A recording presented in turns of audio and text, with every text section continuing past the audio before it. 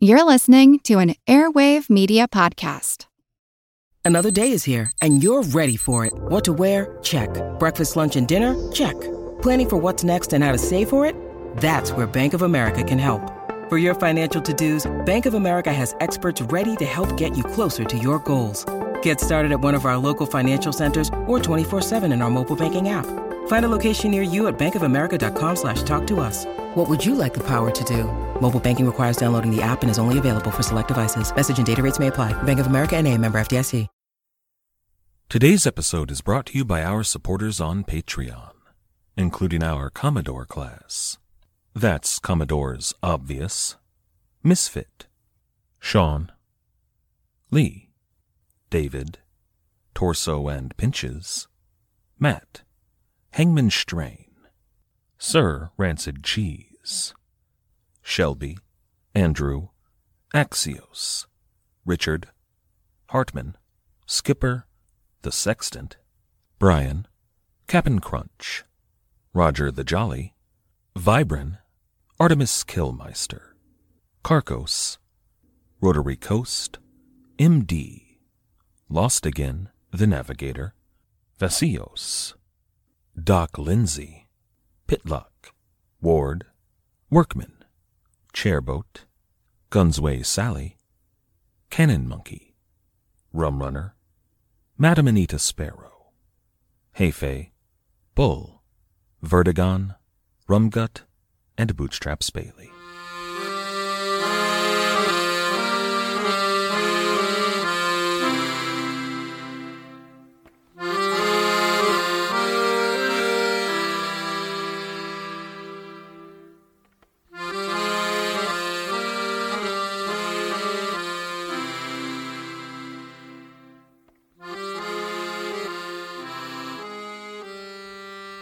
Hello. Welcome to the Pirate History Podcast. My name is Matt. Thank you for listening. William Dampier introduced dozens of words to the English language. My favorite, I think, well, one of my favorites anyway, it's a word that he didn't actually introduce into the language, he just introduced a new meaning for it. But if we give Shakespeare credit for that, why not Dampier too? The word is ramble, or rambling. Prior to Dampier's usage, it meant to talk, or think, or write in an unfocused manner, which is, of course, something I know nothing about. When Dampier used it, he was comparing a leisurely walk, while letting your mind wander, to writing in a rambling manner. Now, the similar connotation of having a wanderlust, a kind of a nomadic inclination, well, that wasn't going to come until later. When the Allman Brothers talk about being a Ramblin Man, they aren't talking about a stroll through the park, they're talking about a wide-ranging kind of exploratory life. Which, of course, is a description that could fit perfectly William Dampier. He spent years of his life exploring the world. So it's a bit odd that he used the word rambling in reference to what was perhaps the most stationary period of his adult life. He was talking about how he spent so many of his days after he returned to London. He spent them rambling around the streets, looking for coffee houses and, more importantly, interesting conversation. This is episode 309, A Ramblin' Man. Before we get to Dampier, though, I'd like to take a little bit of time to talk about his wife, Judith. See, I found this interesting tidbit about her that maybe kind of informs some of the things that her husband would go on to do. It was after Dampier's first voyage to Jamaica, when he spent some time as a sugar plantation driver, a job that he hated, when he returned to England and married Judith. Then he immediately turned around and headed back to Jamaica. That was 1679. Now, most of my sources, those that talk about Judith at all, they mention her taking on employment as a maid, and most of the sources end there. In A Pirate of Exquisite Mind, Diana and Michael Preston suggest it was probably employment with a well-off middle-class family, which is a perfectly fair and reasonable assumption to make. The middle class was growing by leaps and bounds in London, and they all needed maids. However, I found a source that was more specific. The Museum of Western Australia records Judith as having worked for the Duchess of Grafton. The MWA is a fantastic research organization, kind of like an Australian Smithsonian. And as we will see, Australia has a special relationship with William Dampier, so unless I hear something to the contrary, I have no reason to doubt them on this. And if Judith did indeed work for the Duchess of Grafton, that's a big job. That's not some middle-class merchant. The Duke and Duchess of Grafton were at the absolute height of English society. The Duke of Grafton was Henry Fitzroy, an illegitimate son of King Charles II. And just because he was illegitimate, it's not like he was shunted off to the side. He was raised in the royal household. They made him a duke. When Henry was 9 years old, he was promised to marry Isabella Bennet, who was only 4 years old at the time. And Isabella had her own impressive lineage. Her father was the Earl of Arlington, a royalist war hero from the Civil War. So you'd think that the son of the king and the daughter of a royalist war hero would grow up to be the most loyal supporters that those later Stuarts ever had. But it didn't exactly work out that way. See, Isabella's mother was Dutch. Her mother, Elizabeth, was the illegitimate daughter of the Prince of Orange, and through that line, Isabella Bennet was the great-granddaughter of William the Silent. That makes her the second cousin to the current stadholder of Holland and Zeeland, William of Orange-Nassau. So there are some divided loyalties in their house. The two were married in 1679. Henry was 16 and Isabella was still only 10 years old, which, even for a noble marriage, is still pretty young. And to be clear, she wasn't going to be expected to consummate the marriage for a few years yet, but the Stuarts were trying very hard to build a strong series of alliances with the house of the Prince of Orange-Nassau. This wasn't long after James wed his daughter to William. They were building all these alliances kind of in a rush to combat what the French were up to at that point, but that's really neither here nor there for this story. It was here in 1679, though, that Judith was hired on as a maid in this new household. When a duke marries a duchess and move out to an estate somewhere, they need a bunch of maids to help run the place.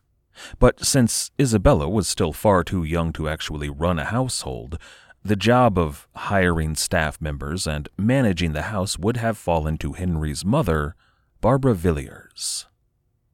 And Barbara Villiers was quite the woman. She was not the most famous of King Charles II's mistresses. That would almost certainly fall to Nell Gwynn, the actress that many English people considered the real Queen of England. But Barbara Villiers may have been the most beautiful of his mistresses.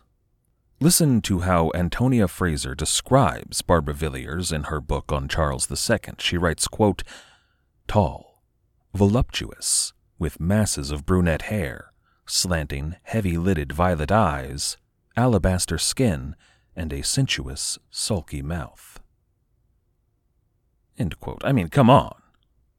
The king gave her a son, Henry Fitzroy, and Henry did inherit some of his father's features.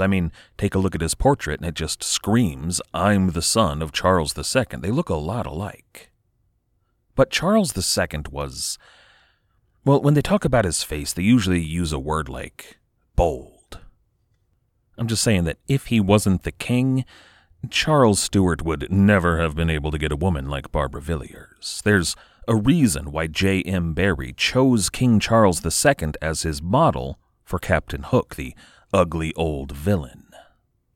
But in Henry, all of those features were softened. The pronounced chin, the unfortunate nose. He's the kind of guy that when you call his features bold, it's not a euphemism for way too big. You mean it when you're talking about him. Harrison Ford has bold features. And Henry Fitzroy was a very good-looking young man. During the wedding ceremony to Isabella, Henry was described by the diarist John Evelyn as, quote, exceedingly handsome, by far surpassing any of the king's other natural issue, end quote. So you've got this good-looking, rich 16-year-old who had just recently been raised to a dukedom, and his wife is 10. What is a young, good-looking rich duke to do? Well, his mother hires this new maid, Judith, probably about 20 or 21 years old at the time. And if Judith were in fact in the service of Isabella, Duchess of Grafton, who was 10 years old, Judith would probably have been, the nanny. Now, I don't want to cast any aspersions on Judith Dampier, but I mean, come on. She marries William, but then he up and leaves for 12 years. It's a voyage that she doesn't know if he's ever going to return from, and let's face it, even when he was in England, he probably did not return her affections very strongly. But here, this good-looking young woman finds herself in the employ and in the household of the handsomest young noble in England. Barbara Villiers, who would have hired Judith, was a woman who knew well the desires of young royals, and it's likely that when choosing women to look after her daughter-in-law, she also would have considered the maid's other qualifications. Which might seem a bit weird, hiring women that her son would find particularly appealing, but it's just what you do in her position. You hire a bunch of attractive young women and dress them up quite well and hope that one of them will keep your son distracted. I mean, it's a lot better than the alternatives. Your son could go chasing after some nobleman's daughter or some nobleman's wife, and that kind of thing can cause trouble down the road. Isabella, though, would grow into a beautiful young woman, while Judith was still in service in their household. And that's not a courtesy to Isabella. When you spend a good deal of time looking at portraits of rich English people, the good-looking ones tend to stand out, and Isabella was gorgeous. Once she'd grown up, I kinda doubt that any dalliance with the help was still on Henry Fitzroy's radar, nor would that kind of thing have been appreciated by his wife. But, Judith stayed on for years, so any former relationship between she and Henry was probably just overlooked or, well hidden. Now, I should be clear, all of this is just speculation. We know very little about Judith. I'm just talking about things that could have happened. But this story does kind of, for me at least, help some things make sense. Whatever was or was not going on behind closed doors, though, Judith did appear to get on well with her employers. At least, it appears that she had some understanding of their business dealings. And I should mention here that Henry Fitzroy was the Vice Admiral of England. That's the second highest office in the Admiralty. His boss, the Lord High Admiral, was James Stuart. And while Henry was serving as the Vice Admiral, he became King of England. So again, his illegitimate status did not make him some kind of pariah. He was way up there at the very tippy top. Now, the Vice Admiralty was an administrative position. Henry didn't spend a lot of time on board ships while serving there, but he did actually do the job, mostly coordinating and delegating work to all of the admirals under his command, which means he knew everyone. And he did serve in the military, just not the Navy, which is kind of weird for an admiral, but when he saw combat, he did so as a commander of the Grenadiers in the English Army. Then in 1685, his father, King Charles II, died, and this very nearly tore the family apart. James II was Catholic, and Henry's eldest brother, James Fitzroy, yet another illegitimate son of King Charles II, was the Duke of Monmouth, and the Duke of Monmouth had a problem with a Catholic King of England. So Monmouth went into open rebellion against James II, and Henry was put in a difficult position here. He had to make a choice to support his older brother or his uncle. In the end, he chose to stay loyal to the king, and James ordered him to command the grenadiers and the army that was sent to crush the Duke of Monmouth. Now, that campaign was short and did not end well for Monmouth's forces, but during the campaign, Henry Fitzroy met a cavalry commander in the army named John Churchill. The two men became fast friends, which might inform the decision that Henry was going to make in 1688, when that large group of nobles wrote to William of Orange inviting him to come claim the throne of England. Henry Fitzroy added his name to the letter. He'd made up his mind to go against King James. Now, his reason for doing so could be very simple. King James wasn't a very good king. But let's not forget that his wife Isabella was probably encouraging him to support her second cousin, which might come with some major social and political benefits for their family. Whatever the case, though, it proved to be the right decision, or at least the winning decision. William claimed the throne without a drop of blood being spilled. Once the revolution was done, however, Henry found himself free to make some business moves and chose to invest in a few of the joint stock companies popping up around London. His biggest investment, a not insubstantial part of his whole estate, was in a new, high-profile venture. They were planning a voyage to Spain and then on to America to sell wine. It was called Spanish Expedition Shipping. This is something of which I'm sure Judith took note. After investing a large chunk of his estate in Spanish Expedition Shipping, Henry Fitzroy was dispatched to fight in Ireland in the Williamite War. There he would be killed in battle, and his house didn't exist anymore. He had no heir. So it must have been a scary, uncertain moment for Judith Dampier. It wasn't going to happen immediately, but very shortly, she was going to be out of a job that she'd held for the past 12 years. But then, William Dampier returned home.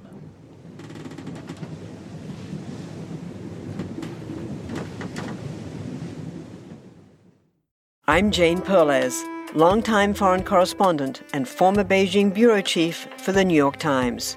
I've been a foreign correspondent in lots of places: Somalia, Indonesia, Pakistan, but nowhere as important to the world as China. I mean, China is not dropping anti-democratic paratroopers into Montana. But of course, we did see things like the weather balloon/spy balloon riveting the whole country for a week.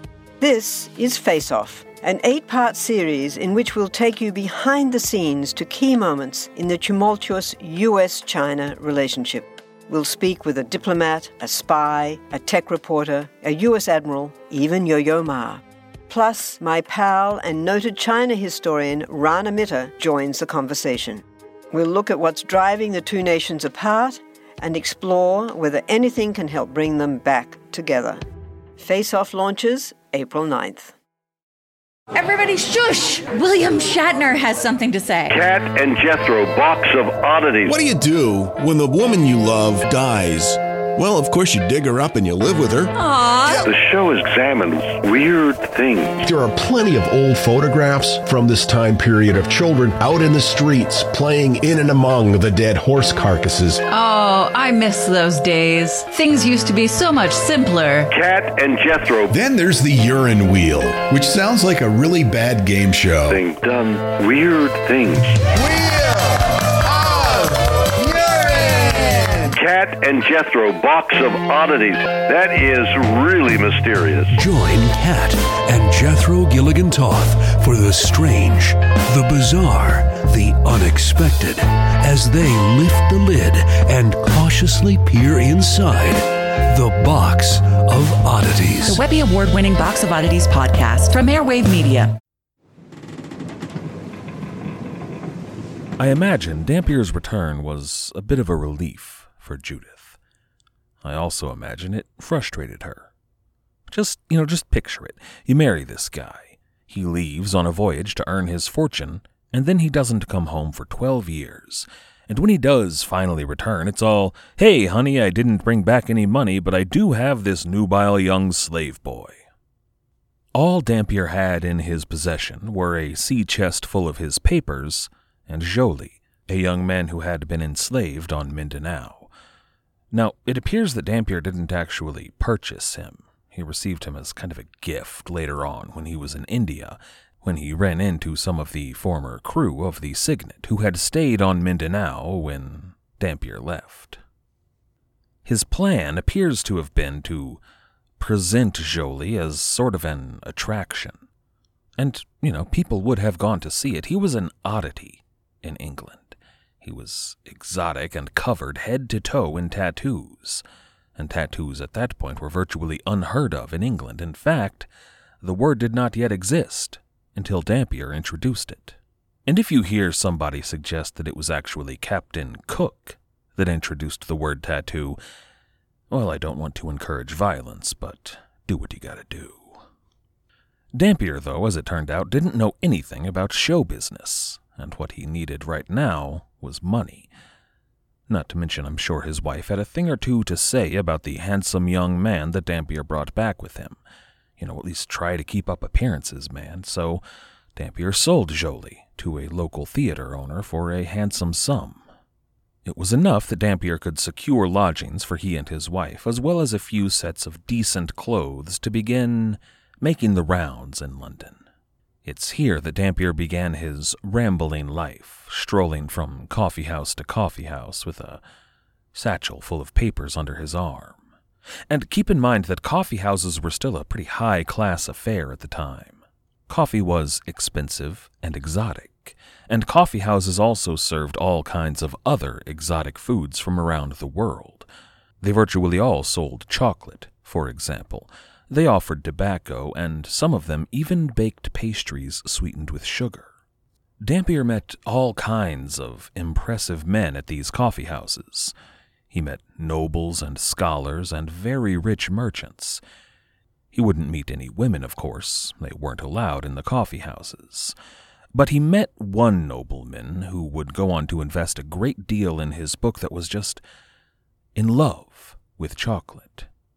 His favorite way to consume it was to drink it. Now, I can't give Dampier credit for introducing hot chocolate to Europe. That distinction goes to one of his peers, another English naturalist named Hans Sloane. A few years earlier, Sloane had visited Jamaica and then traveled around the West Indies. While he was there, he tried the traditional Indian chocolate drink, but he found it upset his stomach. He didn't care for it. So he sweetened it with sugar, added a little bit of cinnamon, and then tossed in a dash of milk. When he brought that recipe back with him, it was an instant smash hit around England, and then it spread all around Europe. Every coffee house in Europe served the drink, but Dampier suggested another recipe, a similar recipe, but something he had seen natives drinking in the New World. They would blend milk and sugar, warm it up, and then stir it so quickly that it became kind of frothy, and then they would pour that into their coffee. Thus, Dampier introduced the cappuccino to England. So Dampier was getting his name out there, and his manuscript was making the rounds with men in places like the Royal Society, but he still wasn't making any money. So he signed up for the Spanish expedition. Now, this might seem a bit odd. He'd only been home a few months, and already he was going to depart on another voyage across the sea. It might seem like he was running away from his wife, and since, as I believe, Dampier was probably gay, we might assume that he was uncomfortable in married life, but that doesn't seem to be the case. William Dampier and Judith worked very closely together, as we'll soon see. I think it's more likely that Judith actually encouraged her husband to sign on the voyage. She probably had some inside information that it was going to be a very lucrative venture, but even if she didn't have information from her former employer, it's not like this was some kind of secret. Everybody knew about the Spanish expedition. And for Judith in particular, it would have been good news to hear that they had promised to pay sailors' wives half the wage of their husbands every month. That was a big selling point for a lot of sailors and their wives. So Dampier signed up and joined the voyage. They sailed over to Spain, where they docked in La Coruña, and then just sort of sat there. And of course, the sailors weren't getting paid, their wives weren't getting paid. Instead, the sailors were being beaten, fed horrible food, and even believed that they were going to be sold to the King of Spain. Henry Every led his mutiny. William Dampier decided not to join up with the mutiny. He was building a life for himself back in England. It would be foolish to do. But after he returned home, he was called in to testify before a court and a committee of the Parliament about exactly what conditions had been like on board the Charles II prior to the mutiny. Now, these hearings were initially held because all of those sailors' wives had protested the lack of pay so loudly.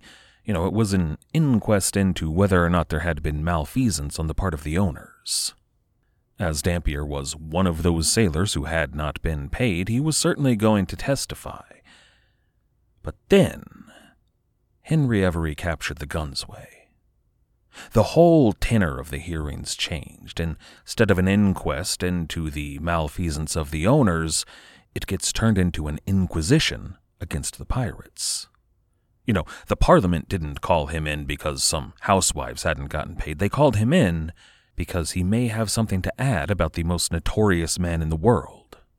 And I bet this put Dampier in a bit of an uncomfortable situation. All of a sudden, he's got to go before a subcommittee of the Parliament and argue that, yeah, Henry Every's a bad dude and piracy isn't good, but, he kind of had a point. It was terrible. But he made those arguments. He was honest about how terrible things were on the Spanish expedition. And his reputation was good enough that he could survive doing something like that, socially and politically. He knew some of the men to whom he was testifying, and they were able to ensure to their peers that Dampier was to be trusted. Some of these men, including that chocolate lover we mentioned earlier, they had a significant financial interest in ensuring that people believed Dampier was to be trusted. They'd invested in his manuscript, and it was to receive a full publication to the public. A New Voyage Round the World became a smash hit almost overnight. The thing is, though, being a literary celebrity in England circa 1700 was a little like being a young black musician who signed up with Motown in about 1960. If you are too young to get that joke, Motown was a record production and distribution label based out of Detroit in the mid-20th century. Early on in Motown's life, they weren't always the best about paying their artists fair royalties. And it wasn't, nightmarish exploitation or anything. It's not like some guy back in the 40s that found some young talent on the street and said, "Hey, kid, I'll pay you $20 to sing into the can." And Motown did get a lot better about paying their artists fair royalties later on. But in those early days, some artists were actually just paid a flat fee to record an album. William Dampier's situation was a little bit like that. He was paid a flat fee for the rights to publish his book. It was fairly substantial. It was enough for him to afford a house and really build a home for he and his wife, but it was nothing compared to what he would have owned had he been paid a cut of the sales. It was around this time that Dampier signed over power of attorney over his estate to his wife. Now that he had a bestseller under his belt and a home to manage, it was time to make sure that she was taken care of. And to be fair, she'd earned it.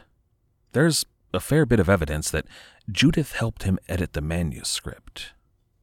Now, initially, I'd assumed that Judith was not able to read.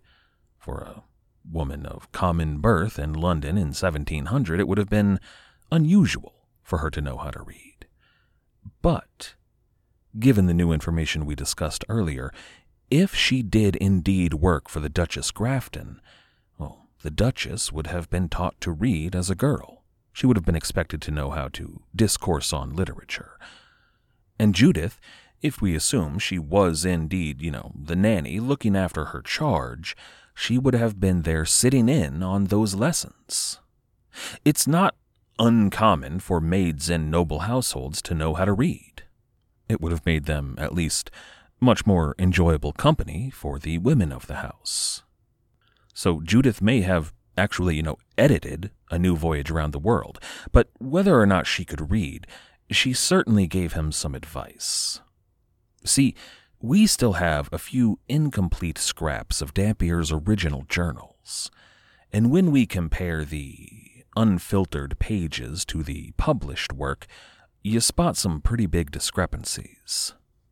There are these moments, especially in the first half of the book, where Dampier's, sailing with a crew of buccaneers. They're the most dastardly pirates known to man, but Dampier's portrayed as just kind of an out-of-sorts English gentleman. And I can't help but picture him in a pair of those goofy shorts that men wore at the time, with silk stockings and buckled shoes. He's balancing his notebook and his little inkwell to jot down notes, and then, look at that, he spots a parrot or something and scampers over there to get a quick sketch and jot down some notes. Meanwhile, in the background, the village is in flames. His shipmates are busy carrying off chests of plunder. Others are dragging women to some nearby haystack. Men are being flayed alive on the rack to give up the location of their buried treasure, and the streets are running red with blood. But what's this? Dampier spots a crocodile, and what a funny nose it's got. Better get that down. He's kind of this guileless Charlie Chaplin character. I think about that scene in Modern Times when Chaplin kind of accidentally winds up with a red flag of socialism leading a protest march. So Dampier, in his published work, was careful to make sure that he was never too closely associated with the piracy. But now that Dampier's book was in full circulation, he had some real clout. He got his portrait painted at this point in his life. It's the one that you've seen if you've seen a picture of William Dampier. He was actually introduced to the portrait painter by Hans Sloane, the hot chocolate guy. Dampier managed to translate some of that clout into getting his old friend Lionel Wafer released from that Virginia jail. Edward Davis was also released, but while Wafer returned to London, Davis probably sailed on to the fabled pirate paradise Libertalia, where eventually he would meet Captain Kidd. Almost as soon as Lionel Wafer arrived in London, though, he and William Dampier were both called to testify before another subcommittee of the Parliament. The Parliament was very concerned about reports they had that the Scottish were preparing to establish a colony called New Caledonia in the region known as Darien. William Dampier and Lionel Wafer were the two men in the whole of the English Empire that knew the most about the Guna people of Darien. So they were called in to give their opinion on the matter. But they weren't alone. The Parliament also called in John Locke, the philosopher. Apparently, Dampier and Locke hit it off quite a bit. They were known to retire to those coffee houses to discuss all manner of things. Now, I had an entire episode written and recorded this week, but I decided not to release it. That's why today's episode is late. It's here, though, that episode went entirely off the rails as soon as I introduced John Locke. It devolved into a very long rant about his philosophy. I waxed on about the concept of natural rights, about the social contract, the duty to revolt against tyranny, and about the concept of the noble savage. Now, the problem here is that I am not what you would consider a scholar of Lockean philosophy. I've never even read any Locke, not really. I've read some books about the Enlightenment that talked about John Locke, but never, really delved into it myself. So that episode was a mess. It really was. I had this whole thing about Charlie Chaplin in there that I really wanted to make sense, but it never did. I even got into, I'll just say it, I started talking about UFOs. Have you guys heard about this? And I tried to tie it back to John Locke, but it didn't work. It got pretty weird. I've been fighting some demons this week, and, I'd like to actually thank everyone who has been kind enough to send me some encouragement in my battle to quit smoking. Here's my PSA to everyone out there. You shouldn't smoke. If you do, you'll wind up trying to compare Charlie Chaplin to John Locke and do it with a straight face.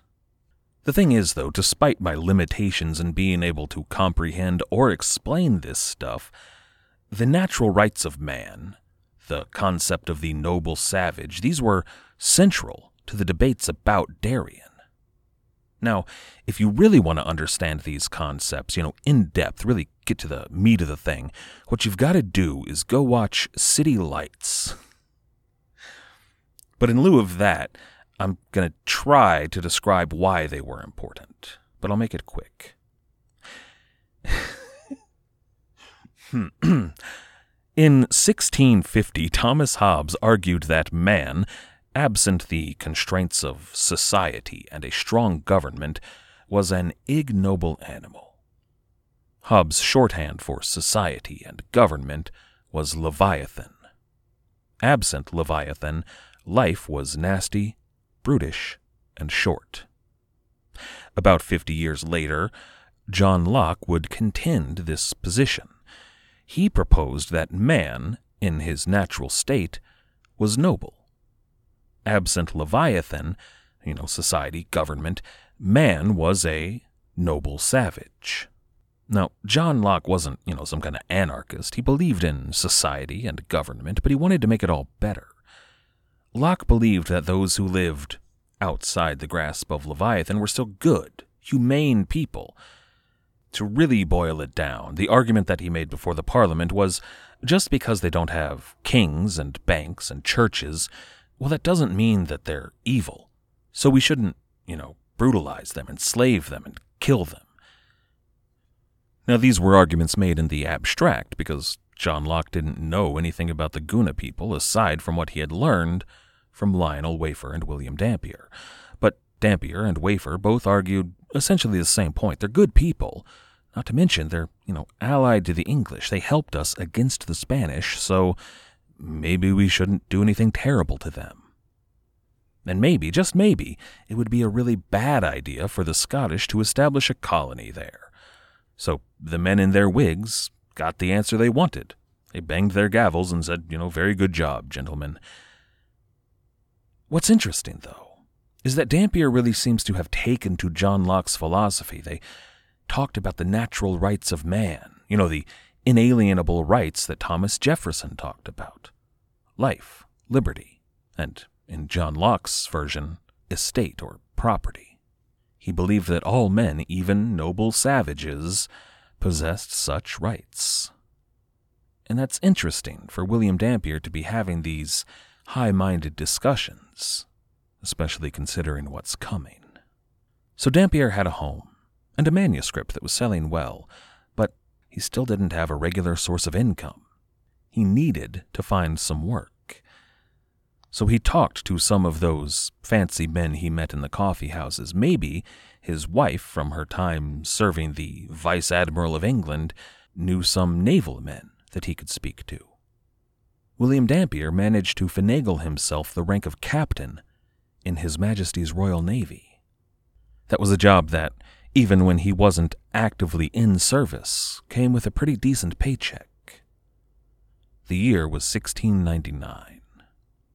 War with France was looming on the horizon, but Dampier was never going to have to worry about joining the line of battle and leading a ship in wartime. That wasn't what he was hired to do. He'd been commissioned as a Royal Navy captain to do what he did best. He was going to sail out to uncharted waters and document his findings.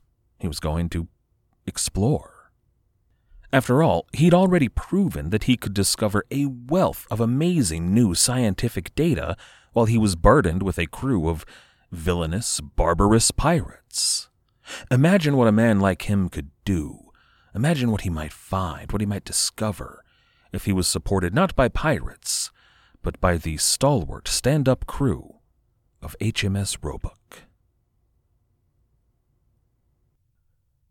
I'd like to thank everybody for listening.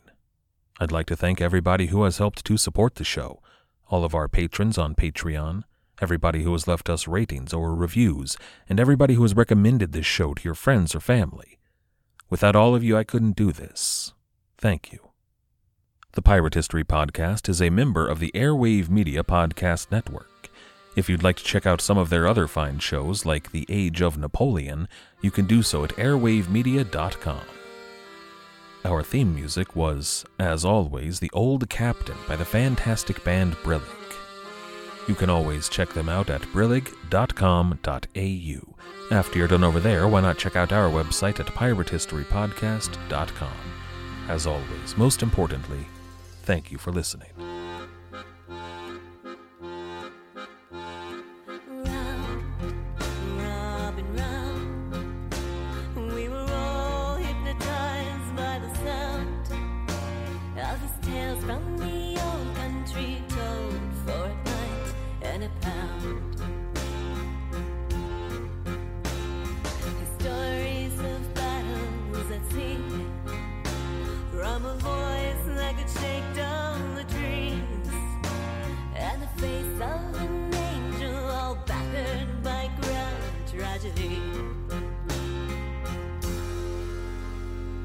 Raise your glass in the air with a tear in your eye.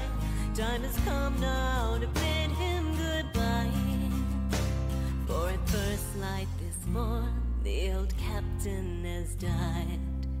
Let him live on in legend tonight.